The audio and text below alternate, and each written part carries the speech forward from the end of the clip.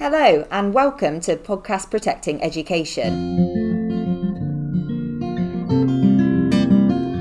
I'm Marianne. I'm Iona. I'm John. We're the Clinical Teaching Fellows at Walsall Hospital. If you're listening as a Walsall student, great. If not, also great, and welcome. We thought we would explain the concept before getting into the learning podcasts.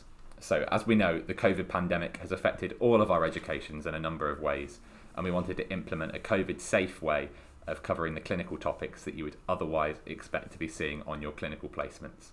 Our aim is to cover these in a way that's relevant to all year groups, so we'll initially be pitching this at roughly a fourth year level in the hope that the third years can use this to push themselves and the fifth years can use it as a bit of a recap. We're shooting for a light and breezy conversational tone and aiming for the episodes to be short and sweet, so hopefully less than 30 minutes.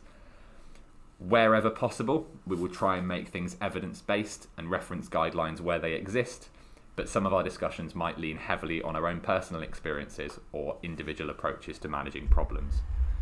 This might lead us into a territory where there isn't a specific, objectively correct answer, but that's clinical medicine.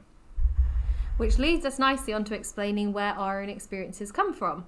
I'm Iona. I am a post F2 doctor and will be starting GP training in August.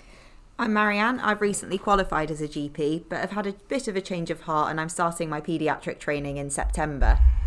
I'm John. I'm also a post F2 and I'm going into core medical training in August. So we really hope you enjoy the podcast. If you do, feel free to share it with your friends and tell us why you like it. If you don't, feel free to share it with your enemies, but please give us feedback.